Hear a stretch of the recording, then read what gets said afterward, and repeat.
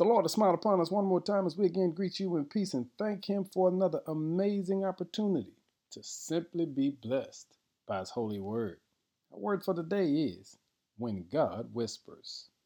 1 Kings 19, verse 12 says, "And after the fire, there was the sound of a gentle whisper." God sometimes uses His outside voice when the whole world can hear what He's saying.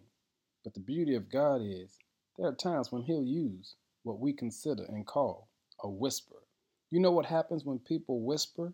You lean in, you come closer, you draw nearer.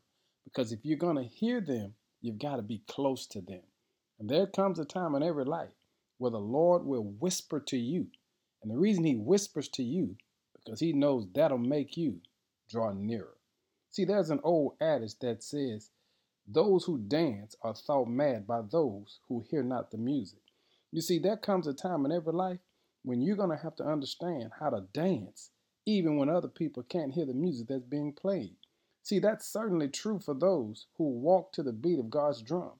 When you take your cues from the Holy Spirit, you'll do some things that will make people think you're simply crazy. So be it.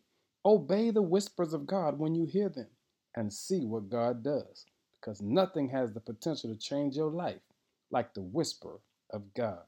And nothing will determine your destiny more than your ability to hear His still, small voice.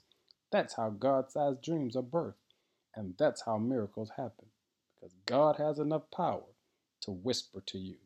And after the fire, there was the sound of a gentle whisper.